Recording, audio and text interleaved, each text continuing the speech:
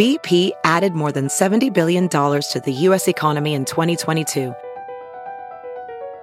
Investments like acquiring America's largest biogas producer, Archaea Energy, and starting up new infrastructure in the Gulf of Mexico.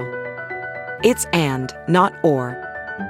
See what doing both means for energy nationwide at bp.com/investing in America.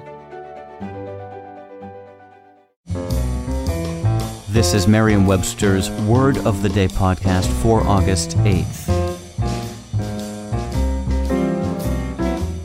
Brought to you by the new Merriam-Webster's Advanced Learners English Dictionary, designed for students and teachers of English as a second language. Learn more at learnersdictionary.com. Today's word is foolscap, spelled Foolscap. Foolscap is a noun that means a cap or hood, usually with bells, worn by jesters. It can also mean a conical cap for slow or lazy students, or it can mean a size of paper formerly standard in Great Britain, broadly a piece of writing paper. Here's the word used in a sentence from the New York Watertown Daily Times by Alan G. Breed. In 1894, Lincoln's personal secretary, John Nicolay, published what he called the autographed manuscript of the Gettysburg Address. The first page was written in pen on lined stationery marked Executive Mansion.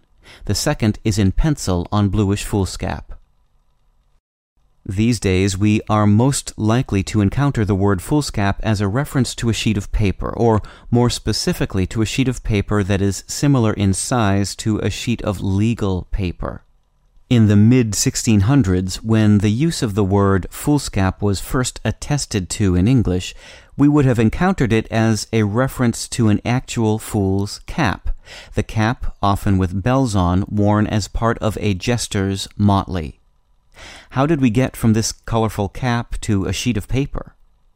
The connection is attributable to the former use of a watermark depicting a fool's cap that was used on long sheets of writing or printing paper.